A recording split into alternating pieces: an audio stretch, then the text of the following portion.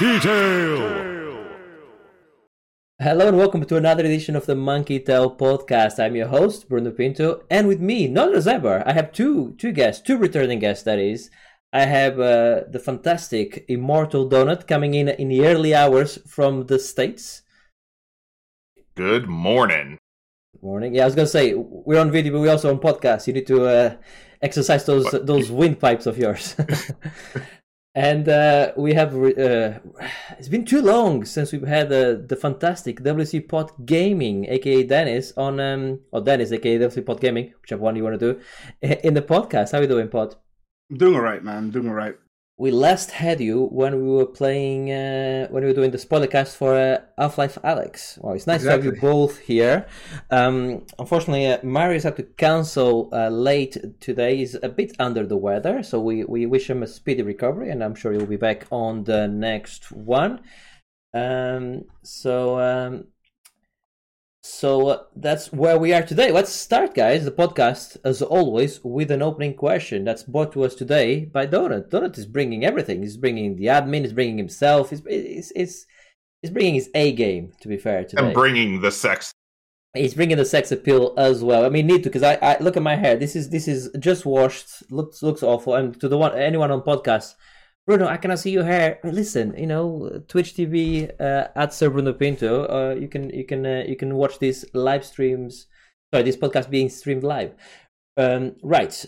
The opening question then we have for today is: what game or gaming moment led you to become a lifelong gamer? And being that you brought the question, you can answer answer it first, please, Donut.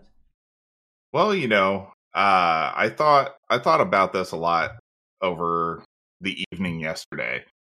And so, I had early experiences with NES, Super Mario, Zelda, all those. But really the moment that I knew that I really wanted to play games throughout my lifetime was probably playing with my friends in high school, playing Counter-Strike.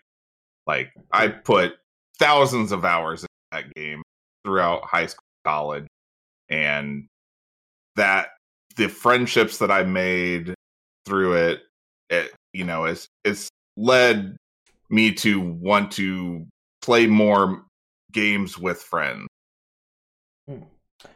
Yeah, that's good. I've actually, Counter-Strike is a game that I've actually never played one match of. Not even one match of. I played the Counter-Strike likes, your Valorants and other games of that type. So I understand the concept. I've seen a lot of it, but I've never actually played it. I don't know why. It's never got the pull for me, the one. But maybe I should try it at some point. Maybe I'm a bit too late to the party on that one.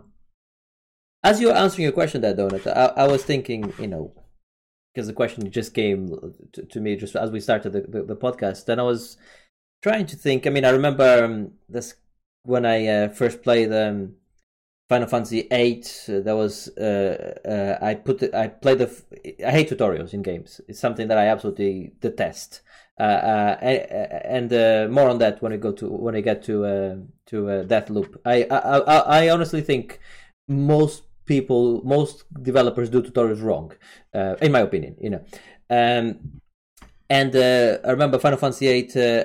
I played it for like an hour, and I was staying at a friend's house at the time for a couple of weeks, and didn't want to play some football outside. And when I came back, he had started playing it, and he was further along. Essentially passed the tutorial, and I'm like, "Oh, what is that?" And I started, and then I went back and actually persevered to the tutorial, and then fell in love with JRPGs. And then there was many years where I just only played JRPGs. But like you, as I was listening to your answer, to me was Halo 3. Halo 2, really. Halo 2 and then 3. Halo 2, actually no, let's go with Halo 2.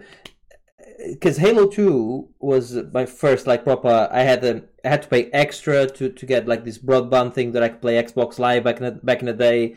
This is when it was a lot harder to play games online, and when only the Xbox had the modem in PlayStation, and all the other things you had to buy extras. And I played so many hours of that online. I made so many friends that I brought over to the 360 and Halo 3. And that's how the Monkey Tail podcast started. To a certain extent, we had a group of of friends that played Halo 3 every evening, and we talked about games as we were playing it, and then we're like, we should record this, and then we brought Marius in because Marius didn't play Halo with us, but obviously was a guy we worked with that we knew. Obviously, he was into his games as well, and that's how we started the podcast. So I guess the answer in the early life is the JRPGs with the Final Fantasies and also the Metal Gears. That really got me into loving games. But then later on, yes, the multiplayer games, the Halo 3s, the Project Gotham Racings on the Xbox, and that's what. I guess Xbox Live. I guess is probably my answer. What about yourself, Pot? What's your answer there? Well, first console I had was the first ever PlayStation. That was my first console, and I was addicted to play Tekken 3. Tekken 3, yeah. Tekken 3 was my favorite game because I don't know, I was really into the fighting aspect. The Mortal Kombat, the what was the other game again? I forgot the name, but it's fine. It's just those kind of fighting games was really interesting at the time. It's interesting. Marius is not here. The one time that we have a guy that comes in because he loves beat 'em ups. The one guy that comes in and says Tekken 3. By the way, Tekken 3 I think is Marius's favorite game ever. So the fighting games, playing against your friends, that was what you thought that. So I guess what we have in common here is all of us was. We fell in love with gaming when we played games, but then it was the multiplayer aspect that made us wanna this is what we want to do for the rest of our lives. So it's the multiplayer aspect, playing with friends, yeah. Playing with friends, yeah. I mean, playing with friends always. Yeah, it was the playing with friends and making new friends. That was the big thing, because the other ones that I thought of as well was like GoldenEye. 4-player couch co-op, that was fantastic back in high school as well. But ultimately I know from just my experience, like Counter-Strike, I have lifelong friends that I still play games. We play new games all the time, and we all met in a Counter-Strike server when all of us had AOL dial-up playing on it. It had a blast. So no, absolutely. I remember I met people on Halo, like I said, I wouldn't say lifelong friends. Some of them I don't, they're still on my friends list. I don't really play with them anymore because I kind of moved over to PC, and some of them haven't. The ones they have, obviously, I still play with.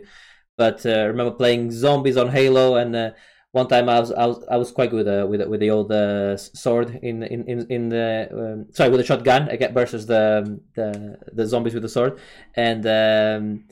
There was one game where I literally they couldn't get me the whole thing, and then send me a friend request, and then we started playing together. And that's that type of stuff. That's how you made friends then online anyway.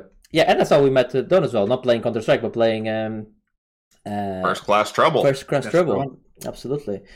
Right. Okay. Well, that's good. Thanks for the question, there, Don. I think that was a good question. I think there was some good answers there. I think ultimately multiplayer is the answer, right? Like multiplayer with friends and doesn't matter, pick your poison in terms of what multiplayer game you want to play, but that's I think one thing we all have in common on that. So yeah, let's move over to the part of the show where we talk about, we'd like to call that Looks Interesting, which is the part of the show we talk about the video game news, what happened in the last couple of weeks.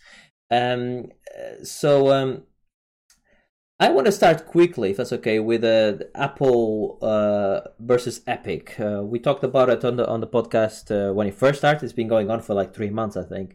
More than that, well over 3 months. But the trial was around 3 months ago, where Epic had put about 10 counts versus Apple, and they basically lost on every count. The only one they didn't lose on was, ironically, one they hadn't put on. It was the judge decided to rule that it was uncompetitive for Apple to not allow developers to put a link live in the App Store, i.e., say somebody like Netflix. When you log into Netflix at the moment, you cannot sign up, and if you haven't got a Netflix account and you sign into Netflix, it just says sign in. It doesn't say create an account. Nothing tells you. So you either have an account, and if you don't, they hope that you savvy enough to go and make an account and then come in and sign on. But they don't want to pay Apple, so there's nothing there to saying create an account, so they don't have to pay the 30% to Apple. Now, with this ruling, Apple needs to allow them to put a link informing that they can go elsewhere to get that. However, a common misconception we saw on the internet is that people think that means that companies can bypass a 30% cut. It does not mean that at all. It just means that Apple has to go and get that from them rather than give it to them given that cut. That's all it means. It just means it makes it a bit harder for Apple to get the money back, but they're still entitled to their percentage. Whether it's going to be 30% in the future or it's going to be less. I mean, it's already less. I think it's 15% for the first million, I think, on a lot of apps. But anyway, on every other thing, being able to Epic adding their own store, being able to reinstate their account, put their own payment transactions, everything, they lost on every single count when it came to that. And the thing is with this one here for me, I actually am happy with the result, and it's not because I don't like Epic. I think Epic I think Epic were fighting the good fight to a certain extent. For instance, with the Epic Store, they only charge 12% rather than the Steam's 30%. This is on PC. However, a game on Steam and a game on Epic cost the same money. So I'm the consumer. I'm not getting anything better. The only ones that are getting slightly better deal are the developers, and there's nothing wrong with that, of course. But if their whole argument was we want to give better deals to developers, that's a good argument. But don't bring we're trying to be better for consumers bullshit, because if you were being better for consumers, your games on the Epic Store will be 18% cheaper than Steam. Otherwise you're not doing anything for the consumer. You're only doing something for the developer. And like I said, there's nothing wrong with doing something good for the developer. I just think their whole angle was a bit skewed from the start. And their idea that they could just put an Epic Store on the iPhone without paying Apple anything. We can have access to your customers, use your hardware, and you don't get anything, was preposterous from the beginning. So it was always gonna lose. But anyway, what do you guys think about that? As you know, I have quite some heavy thoughts on that, of course. Yeah. Yeah, I mean, when it first started up, I was like, Epic is a little bit out of bounds. Yeah. But Apple has their own rights thing. I was curious to see how the judge was going to rule it overall, but it wasn't really surprising that Apple essentially won in the fight. So yeah, and obviously, like these things are always up, and Epic obviously is appealing. So Apple hasn't appealed yet on the ruling for the allowing the steering, the anti-steering rule. They haven't appealed on that, and I'm gonna put a guess here now. My prediction on this is that Apple will not appeal on that. I'll tell you why.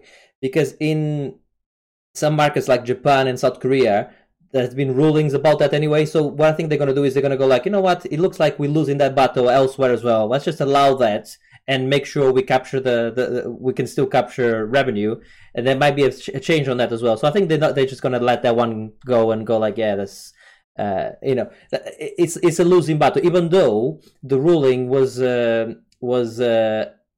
based on some ruling in California, which they trying to, and the ruling is for all of America, I believe. In fact, I think worldwide. I think they went with where I think that's a precedence for them to go like, hang on a second. You're using a California rule to rule everything else. That's not how things work. But I think they might just let that one go and just work with it, roll with it. They're a big enough company to be able to roll with it. But anyway, I just thought it was interesting. Now, do I think that these big companies, the Steams of this world and the Apples and the Googles should charge less than 30%? Absolutely, I do. Yeah, the developer should get a better deal. At the same time, I also think that if they want to bring the consumer's name into the fight, then the consumer should be getting a better deal as well. Because otherwise, don't bring the consumer. Just have the fight between the developers and the publishers and the stores. It's nothing to do with the consumer. We're not gaining anything on this. obviously, having more than one store is good for the consumer because that in itself brings competition. That brings obviously better prices. But ultimately, we just all want to play the best games and pay the best, whatever money however little money we can for it.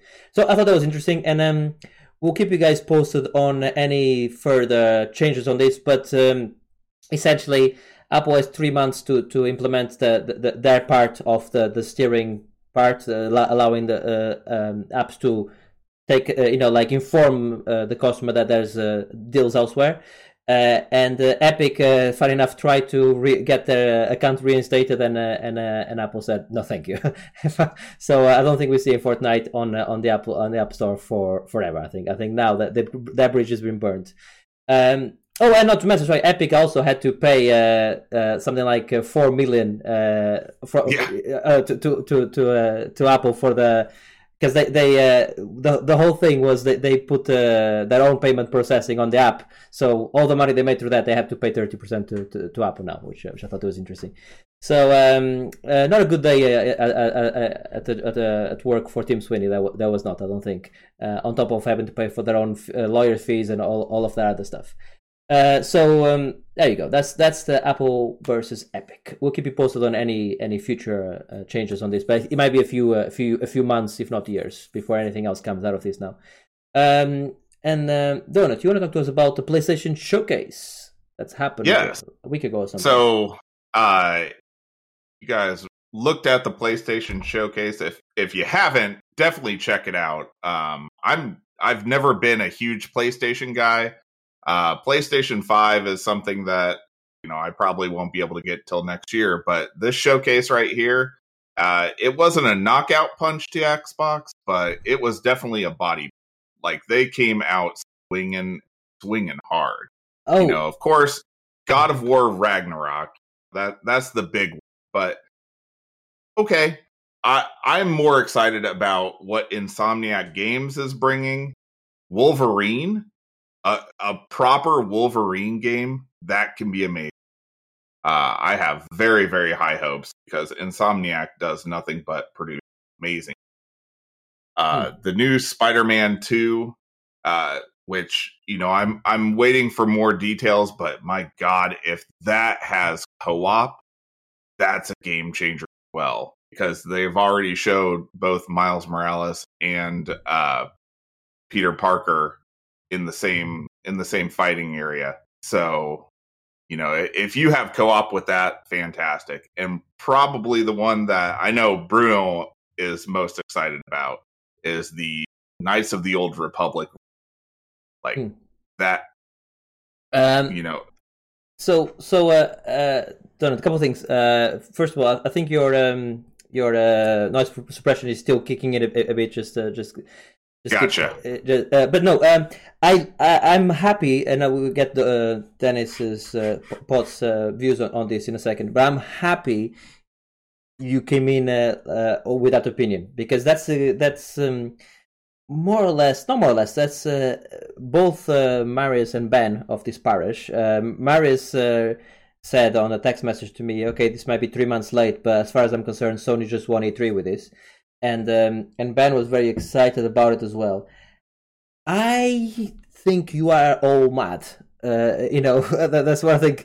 Now, do I think there's some good games there? Absolutely, there's games that I really am excited to play. But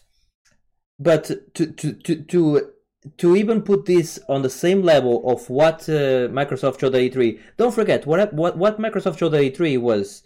First of all, of all the 22 games I think they showed, 19 of them were on Game Pass. That's for starters. I know this is not a Game Pass, versus Sony, but Game Pass, right? Also, all the games they showed, I think from the 19, I think about 17 of them are coming out either this year or next year. Yeah, that's what Microsoft showed. On the PlayStation, we had games. Some of the games you talked about. I mean, the Wolverine. I'm excited to play Wolverine game. They showed a little CG trailer, and it doesn't look like the new Spider-Man game is not going to come out until maybe Christmas next year, which means the other one is probably even further back. So we're looking probably at 2023, 2024. And a lot of the games they showed are not for this year or next year. They're just showing. They're doing what we always take the piece of Ubisoft and other companies like that when they just show a CG trailer coming up and then we don't see the game for ages. This is what Sony did. Sony showed a few CG trailers of games that are nowhere near ready to be shown. I have a PlayStation 5, and so does Pot. We hopefully to hear his opinion in a second. But there's nothing coming out at the moment, and this has not changed anything. This has changed nothing really to me in terms of what's coming out for me now. So as a future games coming out, was it as good as Microsoft? Yeah, sure. As games are going to come out at some point, in the next 5 years. As look gamers, here we go. This is what you can have. That's what you can have in the next 6 to 18 months. This is it's honestly, it's not even close to being as good as the Microsoft showcase was. So that's my opinion on it. But what do you think about this yourself? Yeah, like you said, it's in the future, so it is just teasers. So they can change the game all around in the few years that it's not coming out. And I hope that they don't flop it, like the different games that were so hyped at the start when they teased it, and it's just I don't want developers to hype people up and then disappoint them in the end, if you know what I mean. Yes, but and what I like about somebody like Bethesda, I know Bethesda is part of Microsoft now, but when they used to do their I remember when they showed Fallout 4. That's still my favorite announcement at E3 or ever, because they came in, they were like, boom, Fallout 4, and you saw gameplay, right? And you're like, wow, this looks really further along. When is this coming out? Coming out Christmas. Like, what? Like it's coming out in whatever 5 months. Yeah, I know it's hard to you need to keep people interested, and like I said, there's some games here I'm really excited for. Of course, I think Ghostwire looks good. Gran Turismo looked great as well. I mean, I'm not a Spider-Man fan, but God of War Ragnarok looks good as well. Wolverine, yes, all of that, but none of these games are ready or even close to be ready. That's my whole point. It's like I have a PlayStation 5. I played Ratchet and Clank, I played Demon's Souls, and I played Returnal. That's the only 3 games that have been out for PS5 that I was interested in. That were exclusives. There's been some other ones which are multi-platform, but that's the only 3 that came out. That's 3 games in what the console has been out for nearly a year now. That's not enough. That's not enough for me. And I don't see 3 more coming out next year. That is the problem.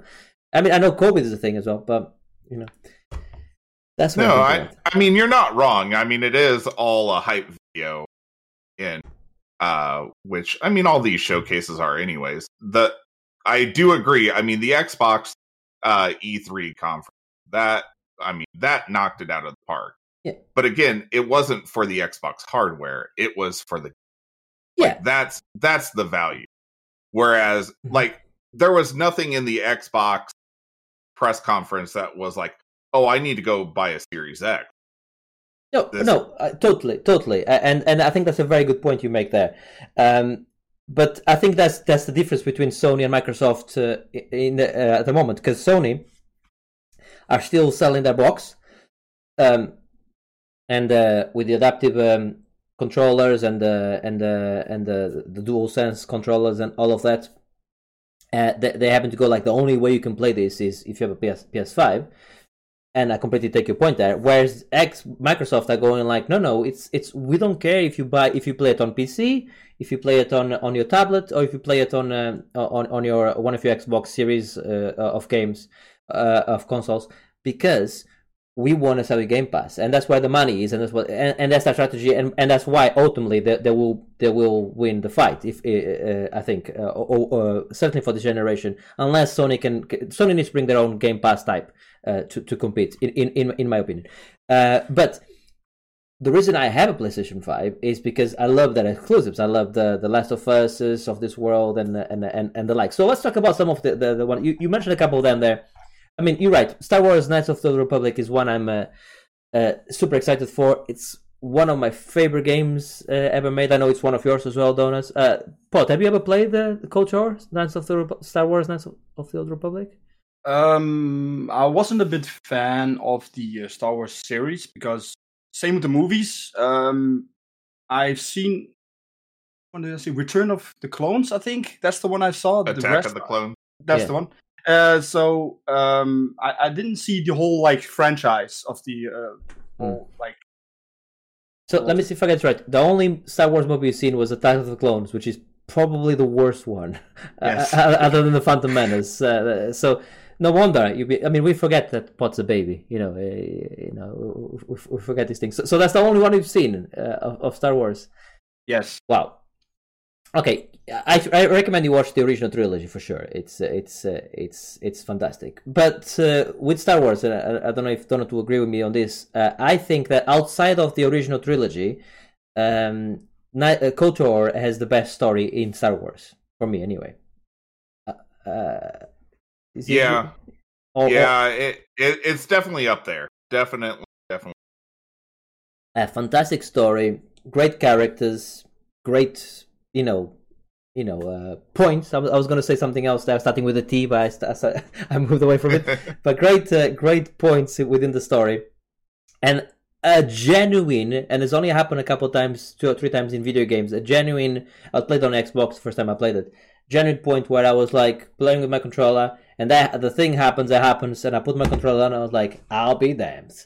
That got me, and truly got me. I wasn't expecting it at all. I don't know if you were when it happened to you, but I did not see it coming. It was just fantastic, and for like 5 minutes, I had my mouth open, going like, "Wow!" Yeah, that moment that you're talking about definitely like blindside. Like, yeah, whoa, yeah, exactly. And they've done it so well, and it paid off so well as well that it just stayed with me forever, and it will always do. And actually, incidentally, the sequel made by Obsidian was actually really good as well. I don't know if you played the sequel. It was actually Obsidian before they started making their own stuff with Alpha Protocol and obviously with the Outer Worlds now.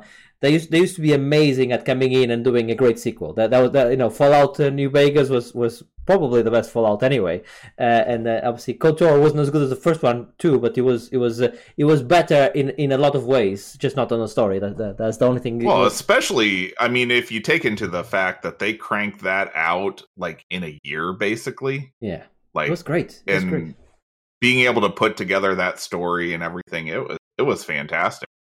Yeah, I'm a big fan of Obsidian, and yes. So I'm excited for this. This is a timed exclusive on the PlayStation.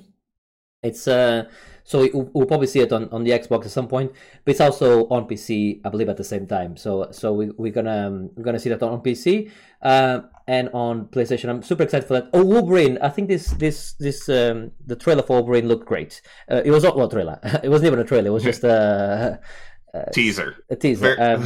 A light teaser. I think Insomniac, I'm a big fan of them, as you are. If they can do something like a Batman, where like I think you have, they have done with the Spider-Man, but I think there needs to be something more grounded, more like with Batman Arkham Asylum is more like when they get hit, they stay hit kind of thing, like a more brawler type. If they can make that Wolverine, which I believe they can, this could be really good. This could be upgrading Wolverine and putting more adamantium or whatever the thing is called, as in him, and making him stronger or something. I'm excited for this, and hopefully they bring some more of the X-Men into it as well. So this excites me a lot. I think this is looking great. What's the one game, if you could play now, because all of them are not available really? If you could play now, which one would you take right now? From the announced games?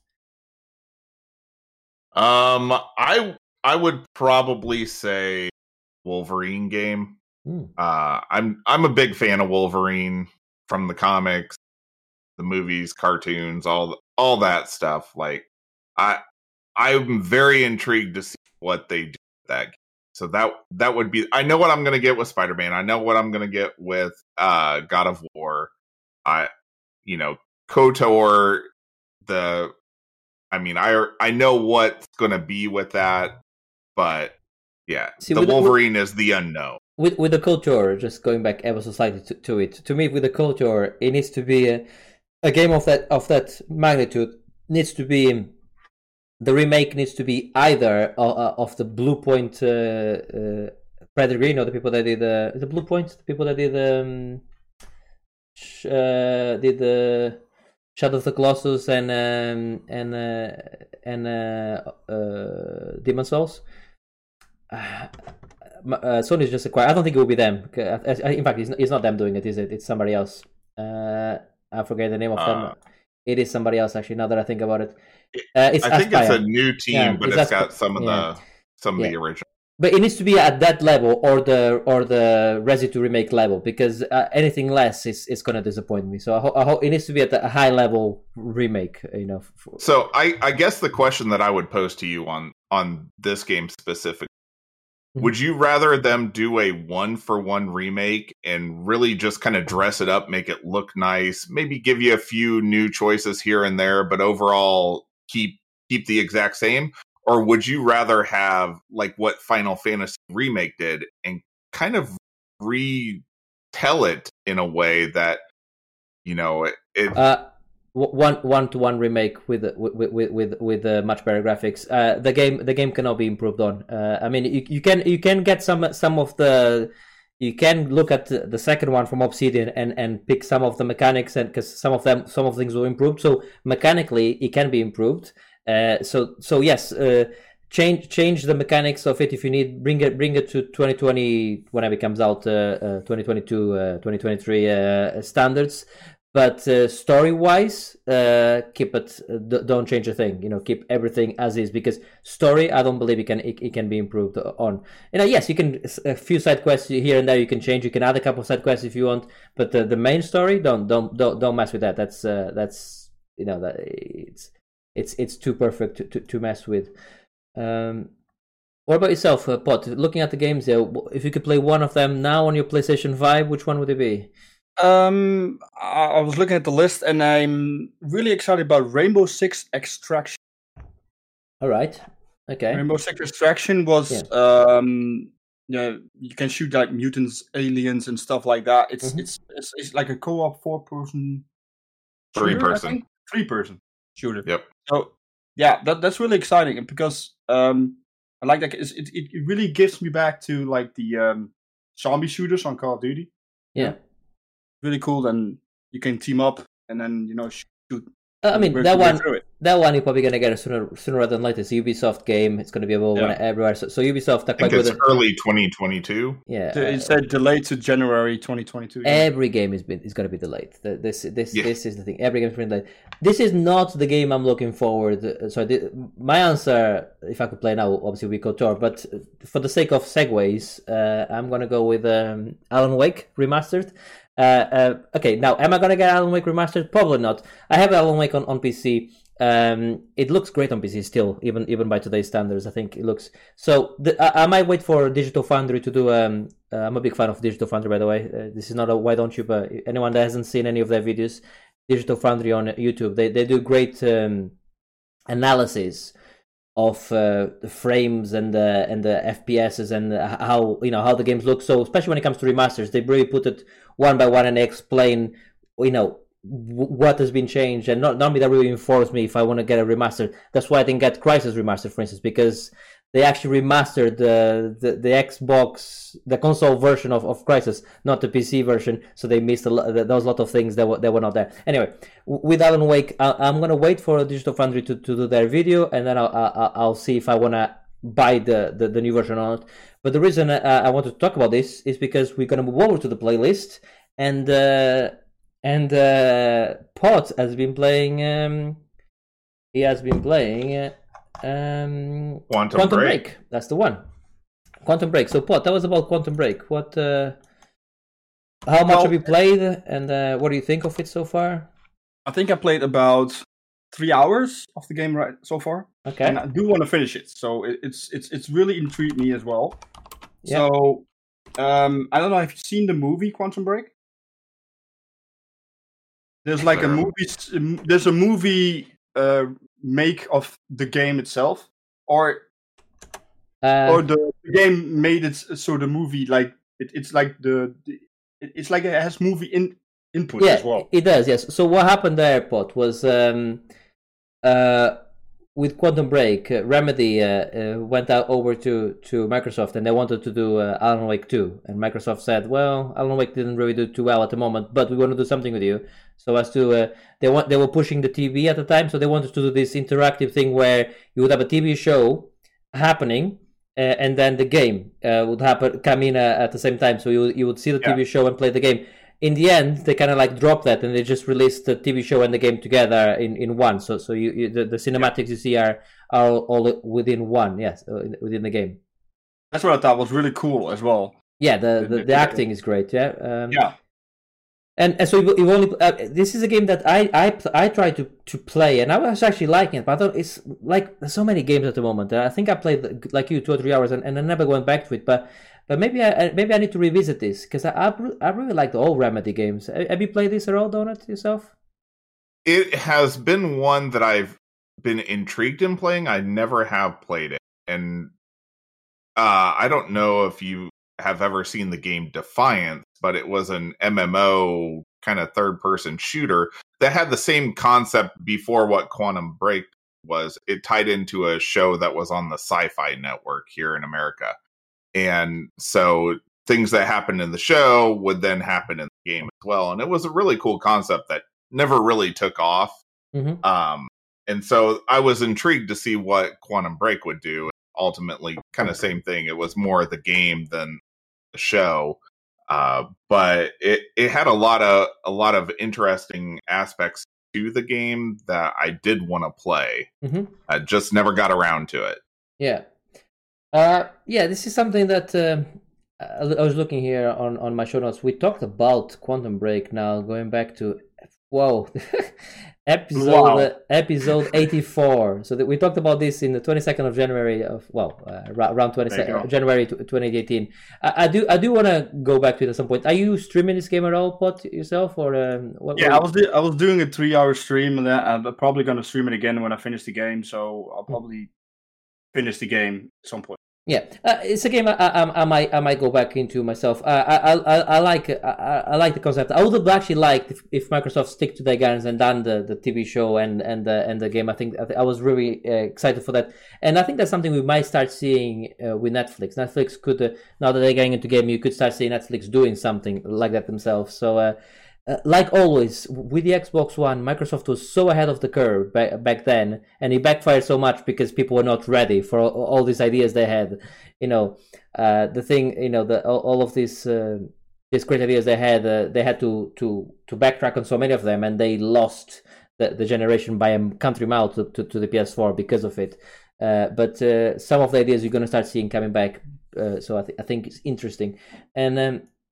Yeah, like I'm a massive fan of Remedy. Have you played Control at all, Pot? Control? No, I heard about the game, but I never played it. Yeah, I need to have a look. I might have a spare key for Control. I'll have a look because Control is probably their best game. Between that and Alan Wake, actually, I don't know. But it's got the ray tracings. The ray tracings on it, and it looks phenomenal. Have you played the Control at all, Donut? I haven't yet. It's on my playlist. But I know in comparison between Quantum Break and Control is better game Control of is the two. Better in any way, shape, or form. That doesn't mean Quantum Break is not a good game. It just means Control is an excellent game. That's all it means. Okay, well that's Quantum Break. Before we move over to the big one of the day, I want to talk about Arboria. Have you guys heard of Arboria? I'm probably saying the name wrong. Has any of you heard of Arboria at all?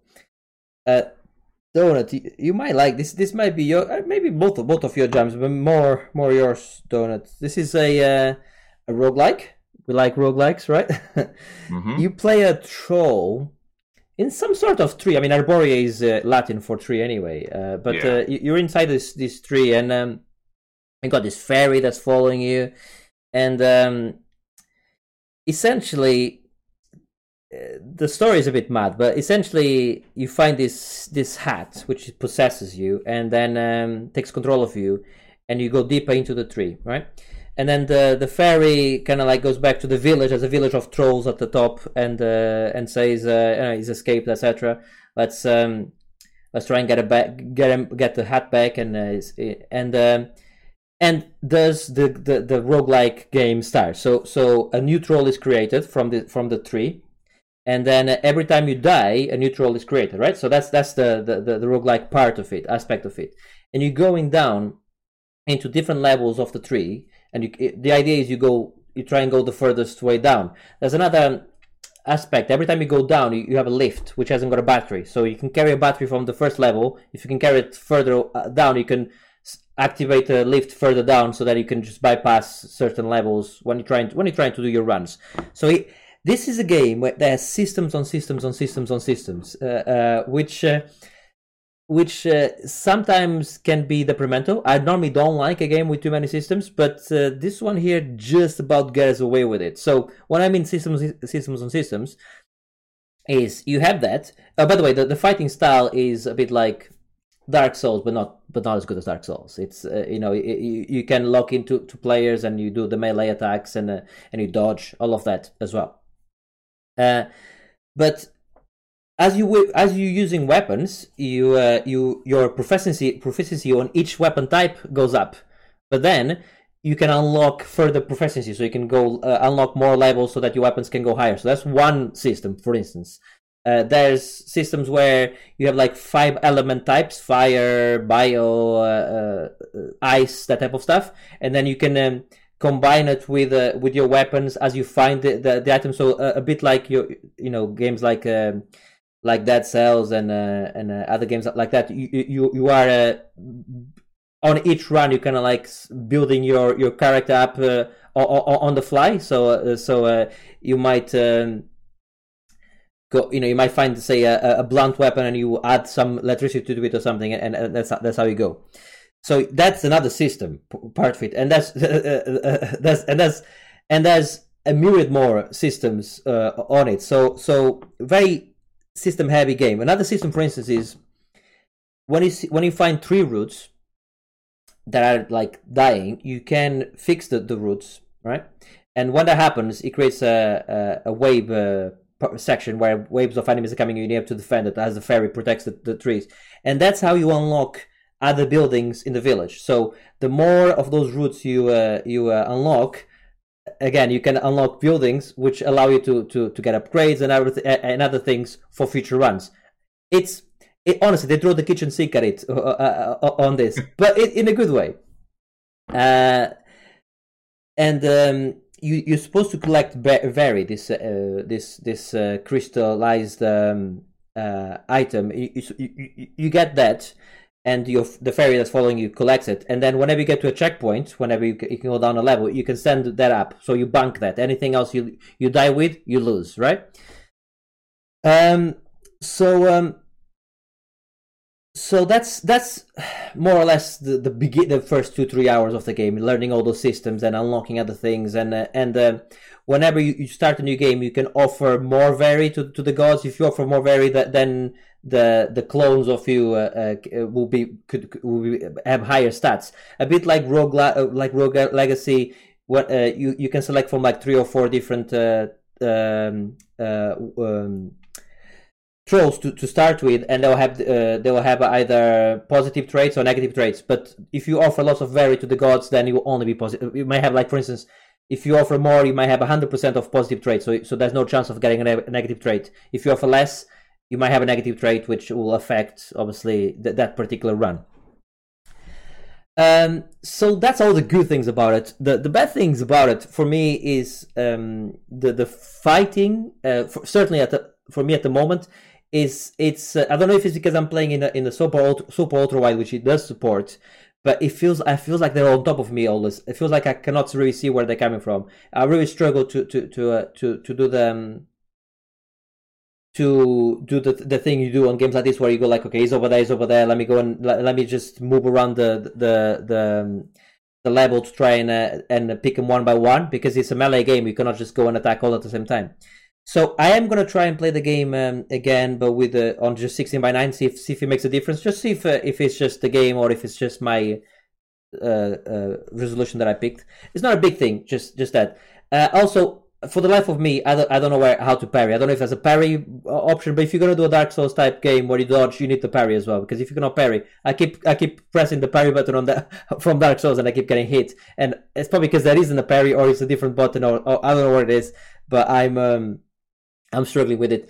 And finally, I managed to get down to 4 levels so far. That's as far as I've gone. I don't know how many levels there are, but all levels look the same to me. There's the biomes. There's not enough. To me, a game like that needs to have different. I know it's all in the same tree, but you need the different biomes. That's what brings you in. You want the lava one or the gold. Or the where I'm coming from. You need more different types of biomes. Having said all that, I really like it. I actually really like this game, and I do recommend it for anyone that likes roguelikes. Anyone that likes roguelikes and Dark Souls, and likes systems in games, and likes to proper go look at the stats, and I'm gonna improve the weapon here, improve my armor there, and all of that. Anyone that likes that type of game will definitely like this one. So I do recommend it for anyone that likes those type of games. If you never played any of those type of games, that's probably other games to start you with first. This might be a bit too hardcore for anyone that's not played those type of games. Having said that, they do have a good tutorial. They do show you how to do everything quite well. And the voice acting is not very good, but it is an indie game. It's not made by it's not like a game that they spent all the money. The voice acting could be slightly better. It's a bit cheesy, but games like this are not about the story. It's about the systems, and this certainly has some great systems. So that's Arvoria, right? Let's move over to the big daddy, the one that's probably there's always one game that becomes the cover art for the podcast. This is the one. This is gonna be the cover art for today's podcast, and that's Deathloop. Donut, take us away. Talk to us about Deathloop. What do you think? So, Deathloop, for those that don't know, it's a first-person shooter. I would also compare it to a roguelike as well because of the loot mechanic and how the loot works and how you upgrade your system and everything. And basically, this game is phenomenal. I'm still probably about 40% right now, and so the way that the game works, there's 4 different times of day.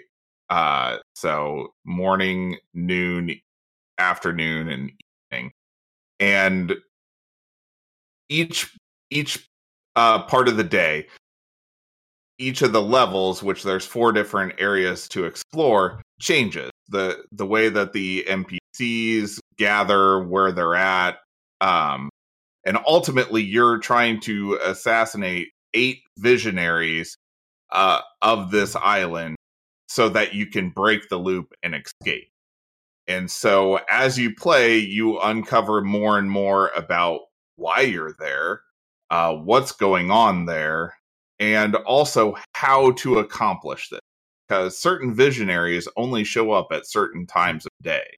So as you progress, in certain areas.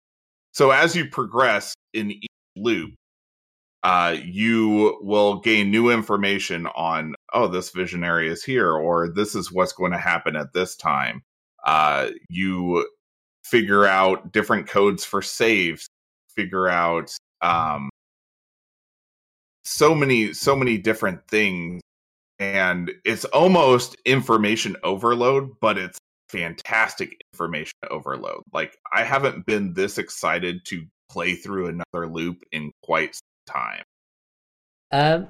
Okay, so I played the game, and I haven't got as many hours on you as you have, and I am excited to play a lot more. Just with other games I played this week, I haven't had a chance to put as much time as he deserves. I have a few questions for you because you're a bit further ahead, and I don't think this is spoiler part. So you'd say that there's different sections. I think there's about 3 or 4 different sections you can access, right, in the map. Yep, 4 different sections. 4 different sections and 4 different times of the day, right? Yep.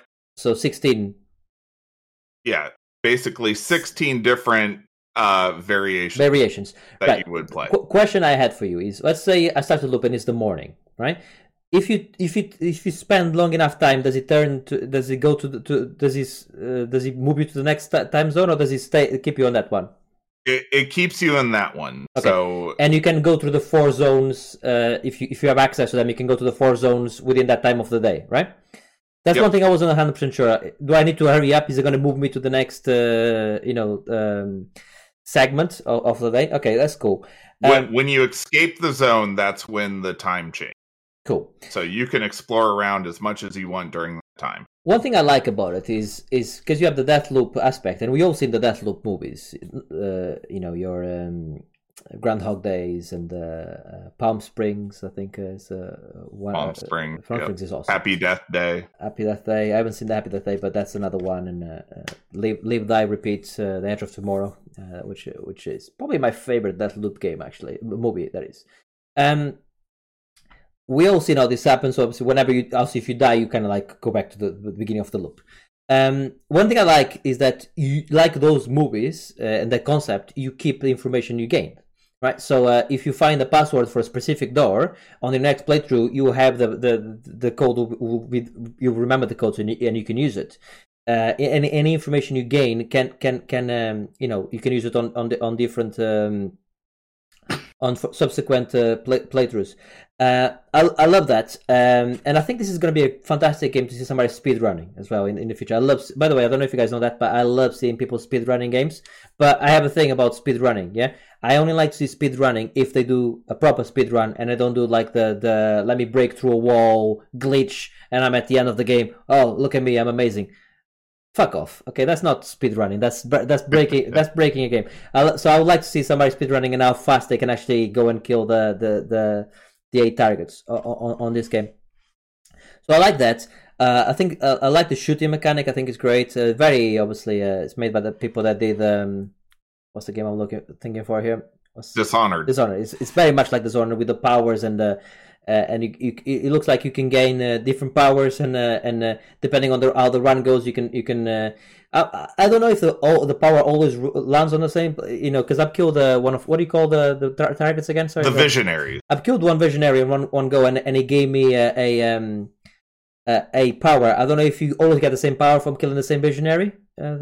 Yes, so that's one of the other interesting aspects about this that I think that it does really well is.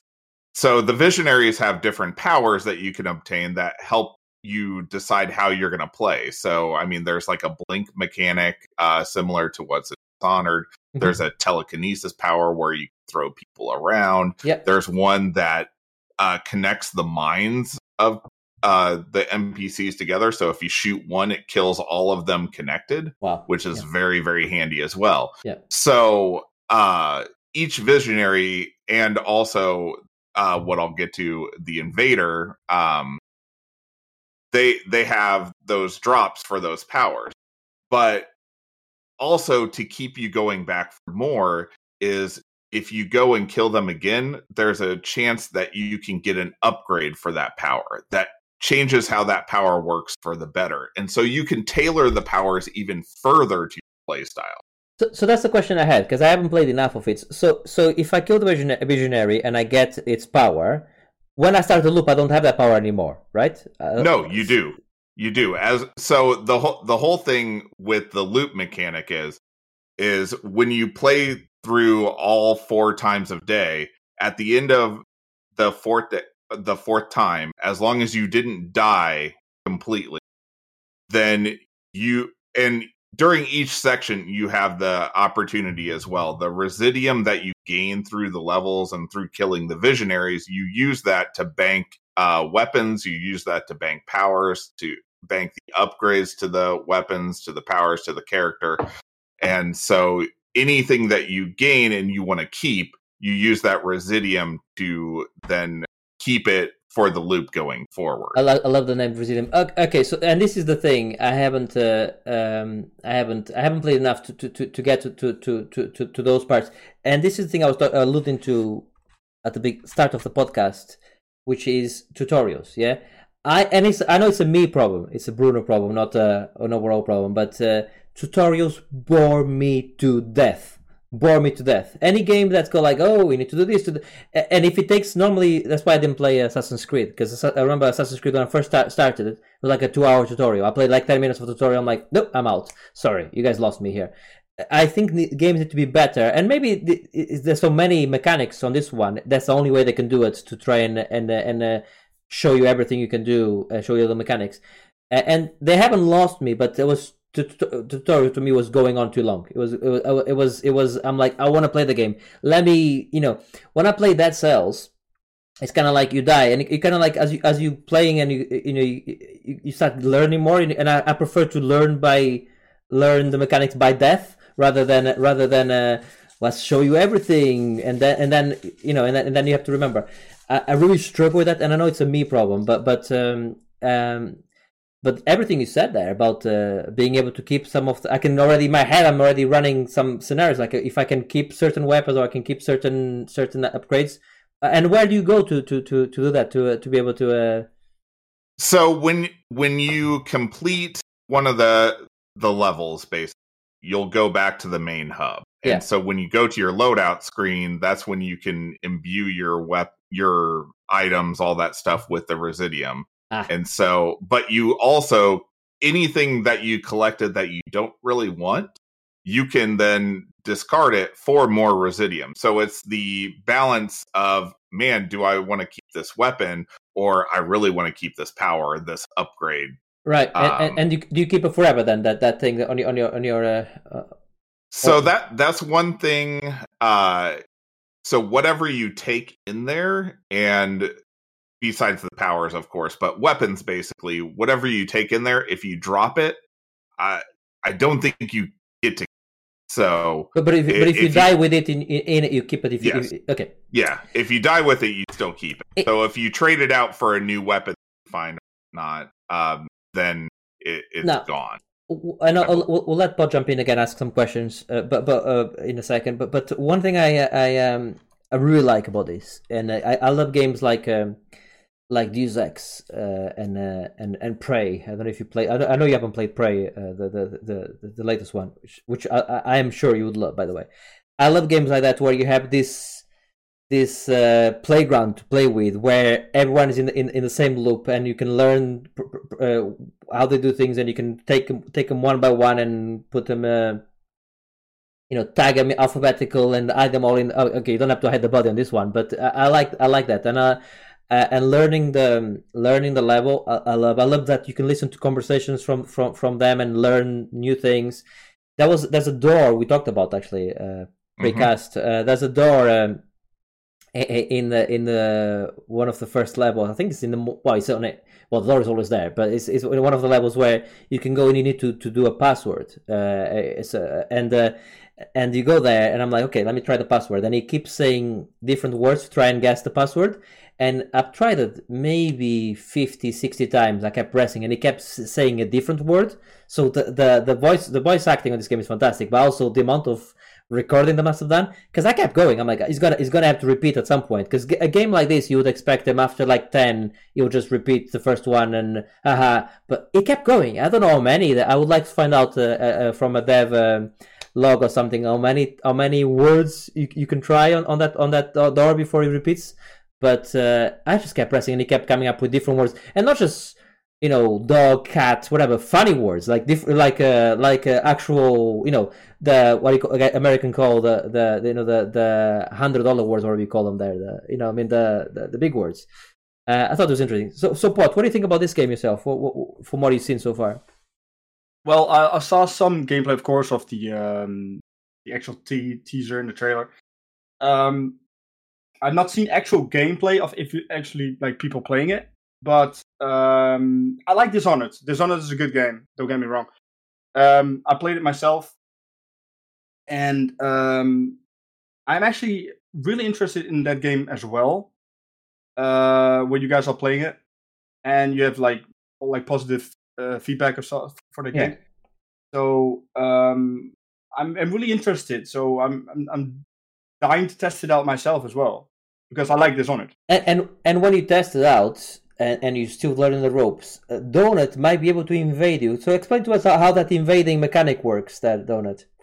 Okay, so after you get through the tutorial, which is about 3 hours to fully get through, and it's not like some tutorials. It's like, go here, jump, press A.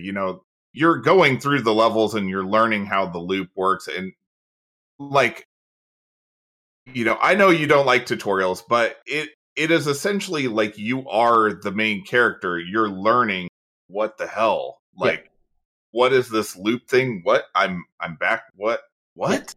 So it does immerse you into the game through the tutorial, unlike some other tutorials, I would say. Yeah. While teaching you the mechanic, whatnot.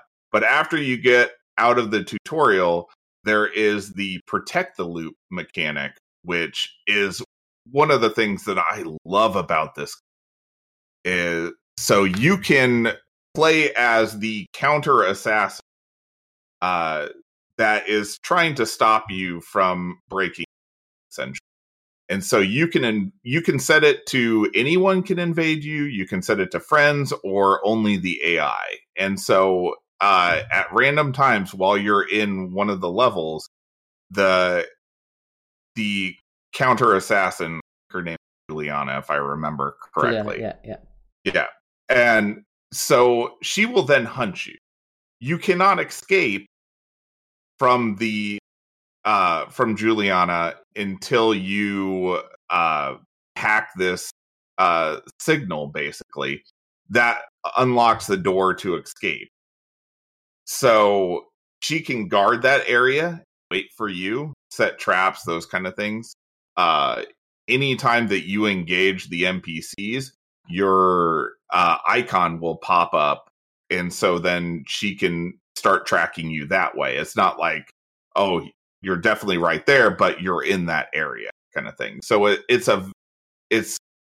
like the invader mechanic to Dark Souls, which is one that people either love or hate.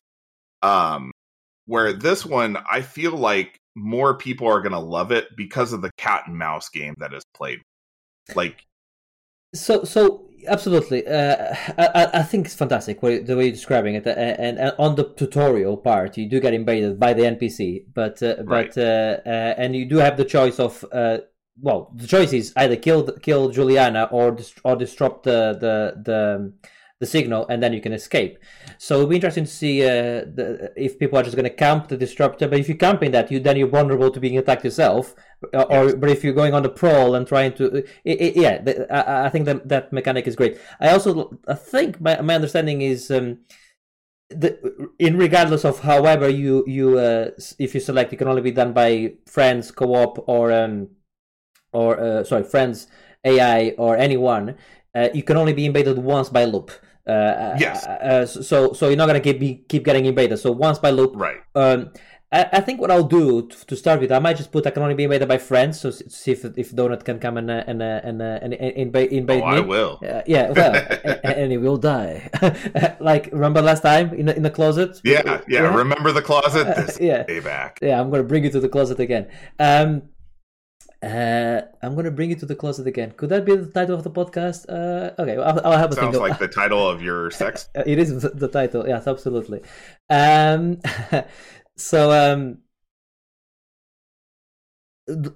I like about it, like what you said there, is that you can set it so that you have to have one mechanic, so you have to have one of the three, right? But you can set it so just the AI. With the Dark Souls, which you alluded there, the invade mechanic on Dark Souls, you say some people love it, some people hate it. No one likes being invaded. Come on, no one actually likes being invaded. However, I love the mechanic, and I love that. And I found this actually the difference between the PlayStation and the PC players, because on PC and on the Xbox as well, when playing Dark Souls, whenever you get invaded, 99% of the time you get invaded, the invading player will come up to you, the invaded player will stop, will let you heal to full health, will bow to you, and then fight. And more often than not, they'll probably destroy you. But I love that. I love that, all of that. In the PlayStation, they'll come in and they'll come at you straight away and try and get, if you're fighting somebody, they'll come and try and join. In fact, there was one, I don't know if I made it short, but I certainly recorded I was fighting this on Demon Souls. I was fighting these two quite difficult mobs, and then the player comes in and starts attacking me at the same time, and I managed to somehow dodge and then destroy them. But yes, with the death loop, I wonder if that's going to be that some players are going to go like, I'm next to the signal. I'm gonna wave at you. Now prepare to die. I wonder if that's gonna happen or not in Deathloop, that honor part, which I love from Dark Souls. You know. Well, and with the invasion mechanic, well, one of the interesting things that can occur is the invader can actually help you with your quest in that portion of the loop. Like, they don't have to go and kill you. So, can you kill NPCs as an invader? Can you kill NPCs as well? Mm-hmm. Interesting. That is. I mean, because with Dark Souls, actually, often I've been invaded while I was in a very difficult part. Sometimes with lots of mobs, and I've been invaded before by NPCs where they killed everyone around me, and if you're struggling and they come in and they just wipe everyone, you're like, oh shit, I'm in trouble here, because he just destroyed the whole mob like without even thinking about it. And they come up to me, drop the humanity, which is where you need to become human again. Drop the human. And by the way, on Dark Souls, you can only be invaded if you're in the humanity state. So if you're human.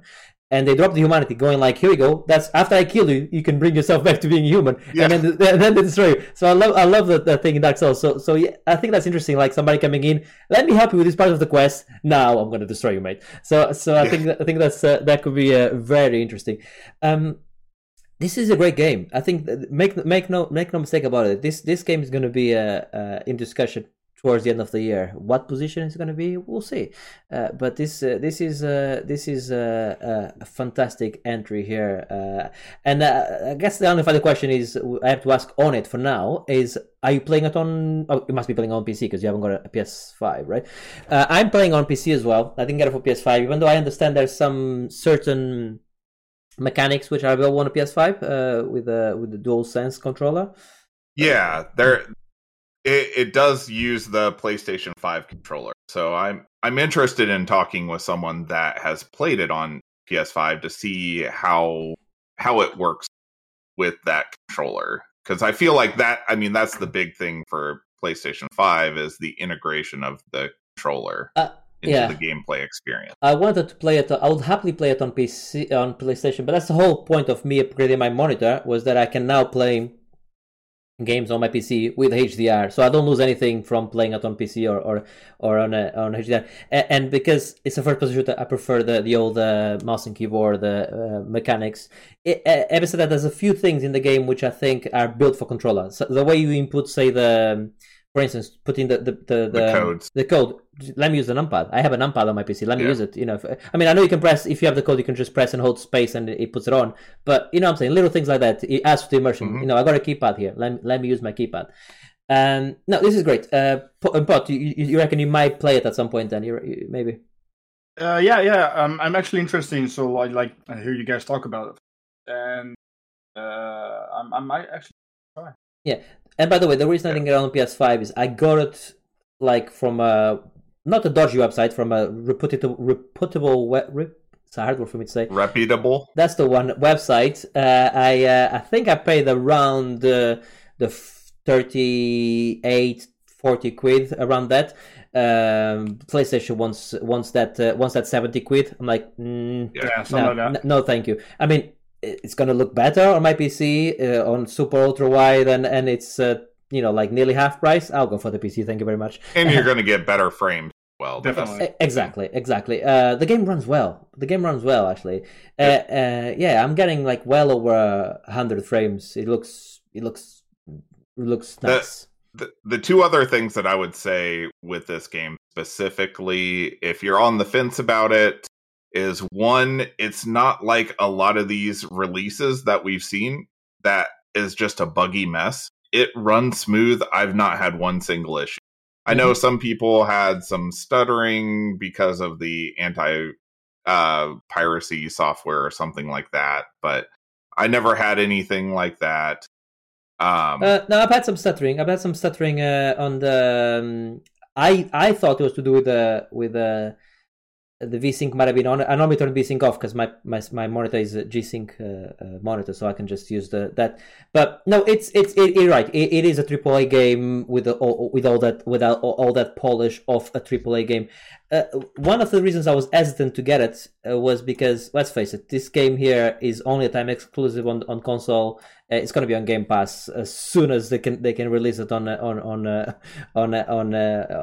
Game Pass. They will, because obviously Microsoft owns the game.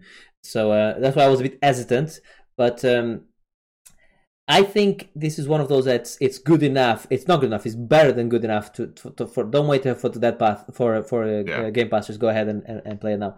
Let's move over to VR Corner now. This is the part of the show where we keep talking about video games we've been playing, but in VR.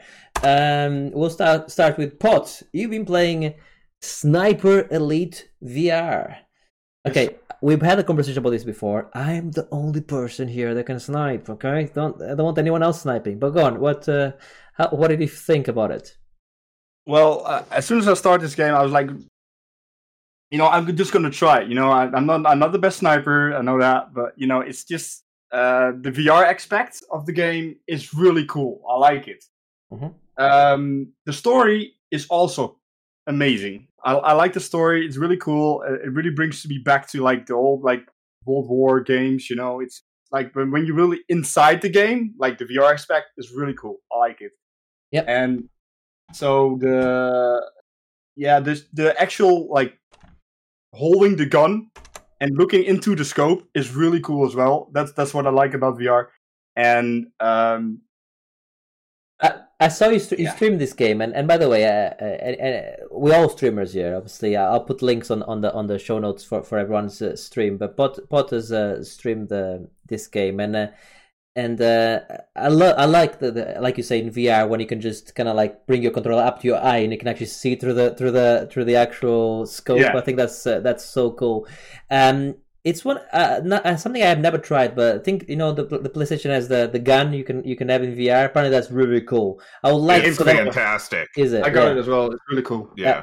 Can you use that with the PC? Because I'll bet you it will be so much better to use that on PC. I wish. Yeah. I wish. I don't know. I have not tried it, so yeah. I might. Maybe there's a mod somewhere. You never know. But anyway, that's true. Yeah, it looks great, and it's Sniper Elite, isn't it? But and you're sniping the targets, but the thing is, it adds more because I'm a good sniper in video games, but I'm used to sniping with a mouse and keyboard. When you go to you actually having to hold and aim, it's a whole different ball game. So it's it could be a lot harder, but no, it looks good, and it also graphically looks like a cool game. And if you actually finished the game, didn't you? This one? I did not. No, I still need to do it. So I might as well just stream it anytime soon. So Spot so far has promised more streams of Quantum Break, more streams of Sniper Elite, exactly. which is his to-do list is just going up and up, and he might try Deathloop at some point. So so there you go. Right. So that's Sniper Elite VR, and I put it here on the VR part. I'm hoping this is a VR game. I didn't fuck it up. It is not actually. Oh wow! It just felt like it was a VR game. Power Wash Simulator. To me, that's it would be amazing if it was. To me, this is only they'll add that. This can only be in VR. Surely you can aim your. How is this not a VR game? This is ridiculous. You have House Flipper VR, but this is way different. Yeah. So talk to us about Power Wash Simulator, which is not in VR. When going back to the playlist we have. Yep. So Power Wash Simulator is one of the many simulator games that are out there right now. That it seems like this genre is just taking the world by storm. It's kind of crazy. Can I just say, I absolutely detest the simulator genre of games, like that type of game, like apart from Job Simulator, I've hated every single entry into this game category. But go on, carry on. Tell us why it's good. So yes, you would think that most people would just be bored by these simulator type games. I mean, Euro Truck Simulator is one that our group plays all the time. Yeah, this is true. Yeah. And is it like interesting? Is there a big story? No. You just go around and do a job like you're actually working and you don't get paid for it. But there's something just comfortable and relaxing about it. It's almost like a Zen-like experience. And that's what I see with this game more than anything. All you're doing is spraying water and soap on dirty areas. And there is like a little underlying story that if you actually pay attention to the text messages that you get, that's kind of intriguing. Like there's a missing cat, all this random stuff. But, ultimately you're just cleaning really, really, really dirty things. But it's almost like a Zen experience. It's like there's no real way to explain it besides just try it, and you might like it, you might not. Just watch a stream of it. Like it's just watching it even is just like, man, maybe I should go power wash my house. Okay, now I have a couple comments on that. I'll let Paul jump in a second as well there. But okay, first of all, cleaning really, really dirty things. Podcast title. Thank you very much. We got it. I like cleaning, like jet washing. Like a pavement with the jet wash or a car, all of that. No, I'm down with that. When I said that I don't like the simulator games, I don't mean the Euro Truck simulators. I don't mean the farming simulators. Those are you simulating driving or you simulating farming. That's fine. That's not what I mean. Is the Twitch simulator, the streamer simulator, those type of games where you be a streamer. Those ones I find YouTuber. I find those ultimately ultra boring. This doesn't sound that boring if there's a side quest of finding cats and other stuff like that. So that's well, you don't ever find. I mean, you're just cleaning, but there is like a little hidden story kind of underneath it all.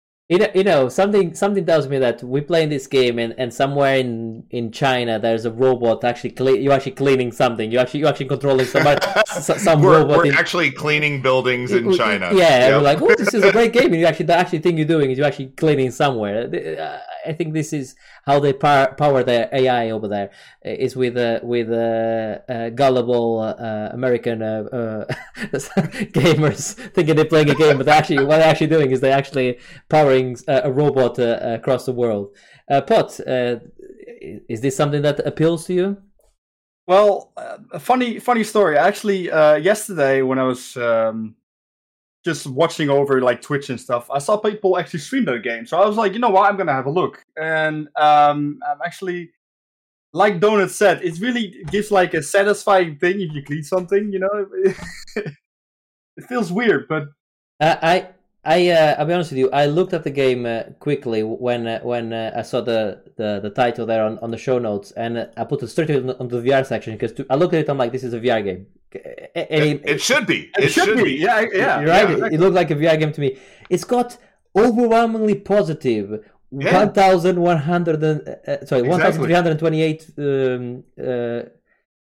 reviews. Okay. Fair enough, guys. I stand corrected. Maybe this is a good game. What can I tell you? It's very weird. Like I almost bought it as a gag just because I've seen so many people stream thing. And before I knew it, I had played 8 hours. Like, where did the time go? What? I mean, okay. Listen. I'm looking at it. Maybe I need to give a go at this at some point. I'm not paying 16 quid for it. It's never gonna happen. But you never know. If I see it on sale or something. Yeah, it's got the reviews though. It's got the reviews. Yeah, there you go. And there's other games like this out there now too. Like Gas Station Simulator is like the new hotness, and there's Ranch Simulator. Stop. There's one that I really want to play on some called Bum Simulator. Oh my god, I saw that one too. Yeah, I'm pretty sure I showed that to you, Pot. Like that one just looks ridiculous. Play like a hobo. It's so funny. Right. You can build your cardboard castle. Exactly. Okay, all right. That's you could build your cardboard castle. Could be a podcast title, so you know. Okay, let's. Yeah, it's not a VR. Should have been VR. I apologize for that, but that is the playlist. Let's now move on to the final part of our show, which is Why Don't You? The part of the show where we give you a recommendation of something to do, watch, read, eat, anything really. Could be video game related. Could not as well. I want to recommend a little Netflix show called Sex Education. Which have you guys heard about this at all? I have heard about it, have not watched it.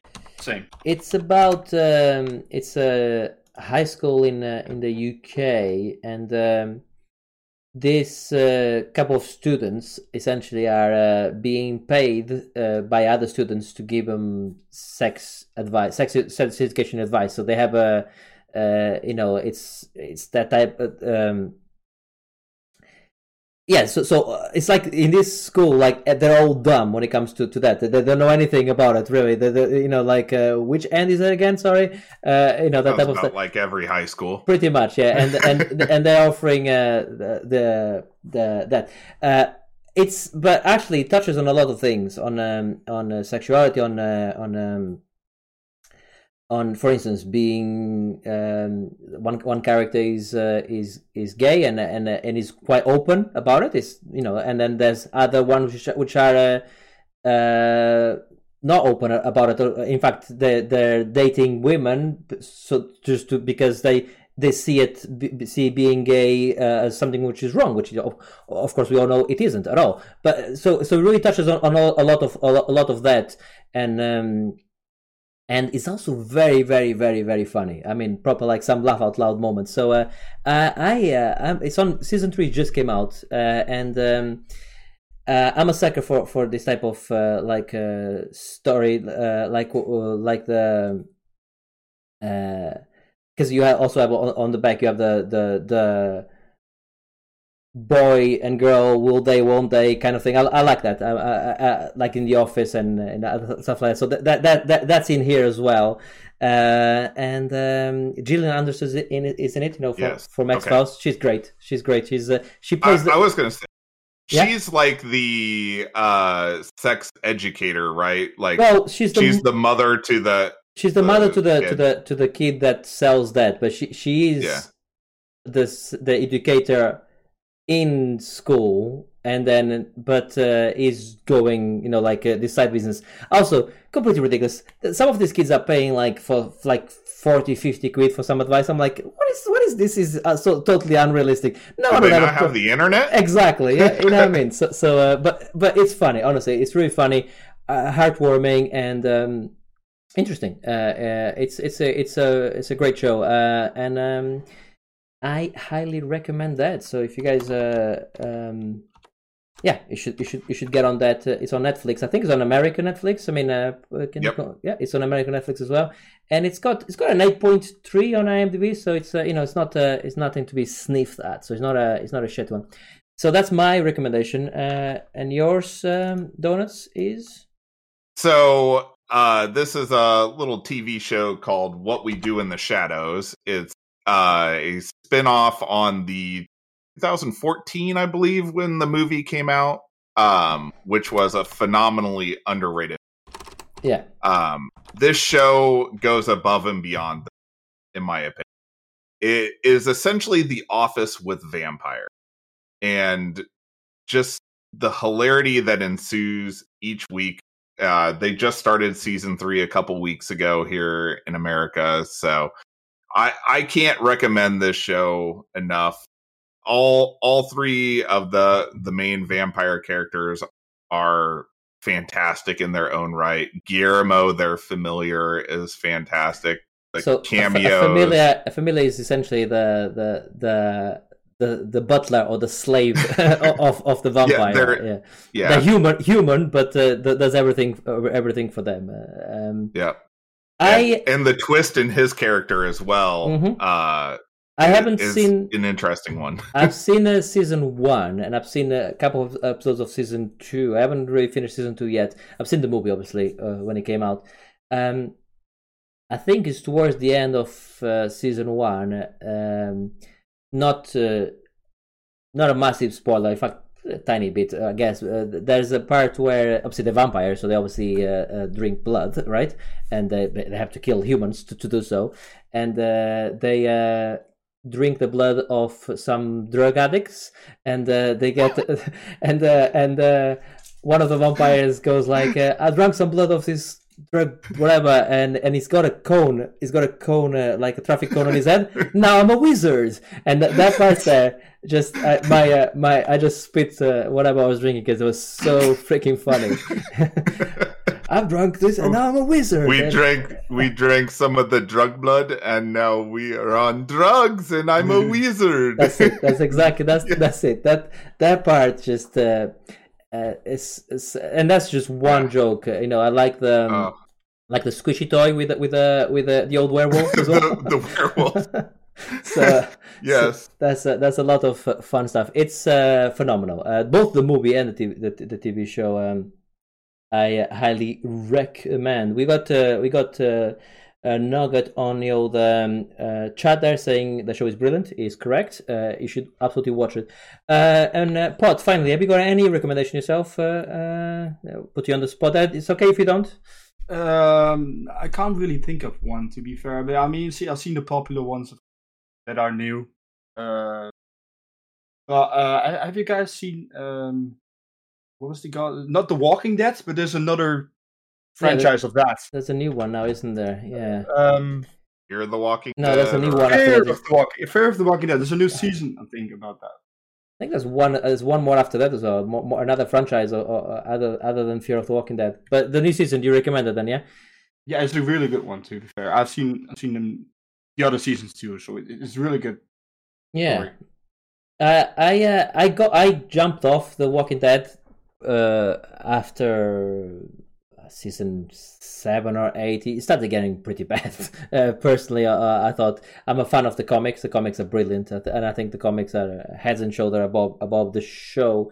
Fear of the Walking Dead, I watched the parts of season 1 because it was like a prequel. It was in the early days of the outbreak, right?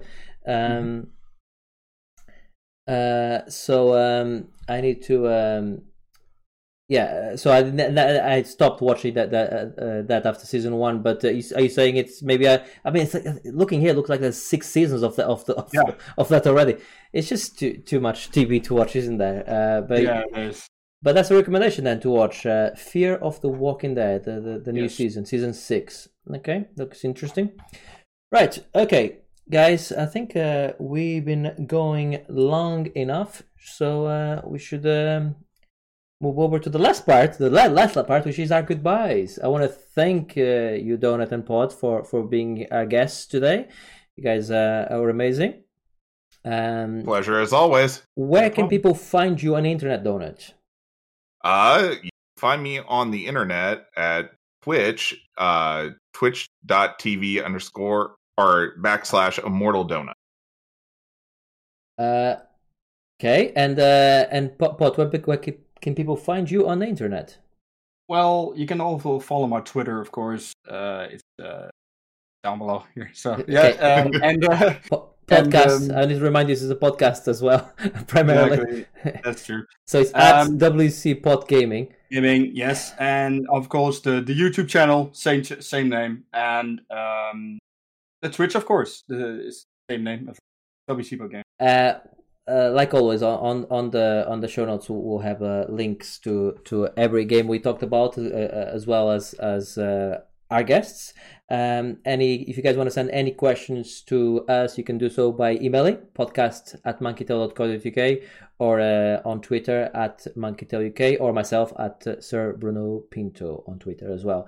All right, guys. Well, thank you very much for being here, especially you, Pot, in such short notice. So actually, and Donut, you came in the early hours as well. It's not quite daylight outside yet as well. Not yet.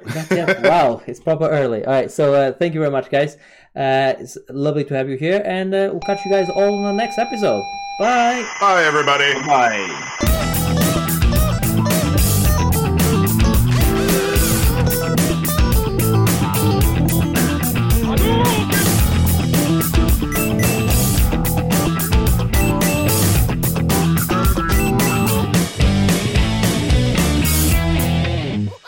Monkey Tail. Oh, look at that. That's Technology. amazing. There you go. Technology. Spot, why is your Twitter on caps, by the way? Why? You know, why is it all in caps? Why are you shouting, WC Pod Gaming? You know? Because the non-cap one was taken. What? You could add one with lowercase. Lowercase is taken. I don't believe that. Do you believe that? No. I don't believe the capitalization. I is a thing. believe that Pod is actually blind and he can only read all capital level. I think so. It's in his old age, you know, he's Exactly. he's Yes. the oldest person here. Right. Let's start the podcast.